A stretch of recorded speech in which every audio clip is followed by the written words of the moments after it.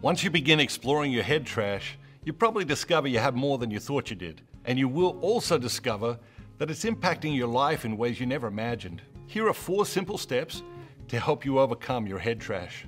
Number 1, write down 5 negative beliefs that you have about yourself.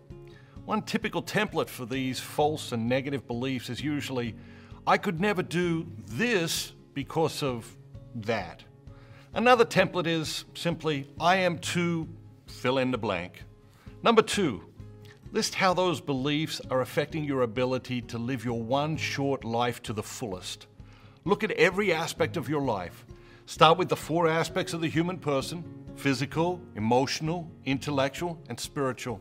Then consider specific relationships in your life, your personal finances, your career, and other goals and dreams you have for your life. Number 3, decide that every time you encounter head trash, you're going to dismiss it and focus on something positive that is happening in your life.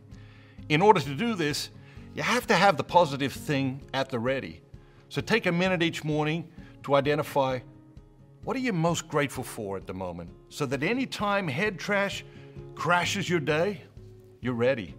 Number 4, take out the trash regularly.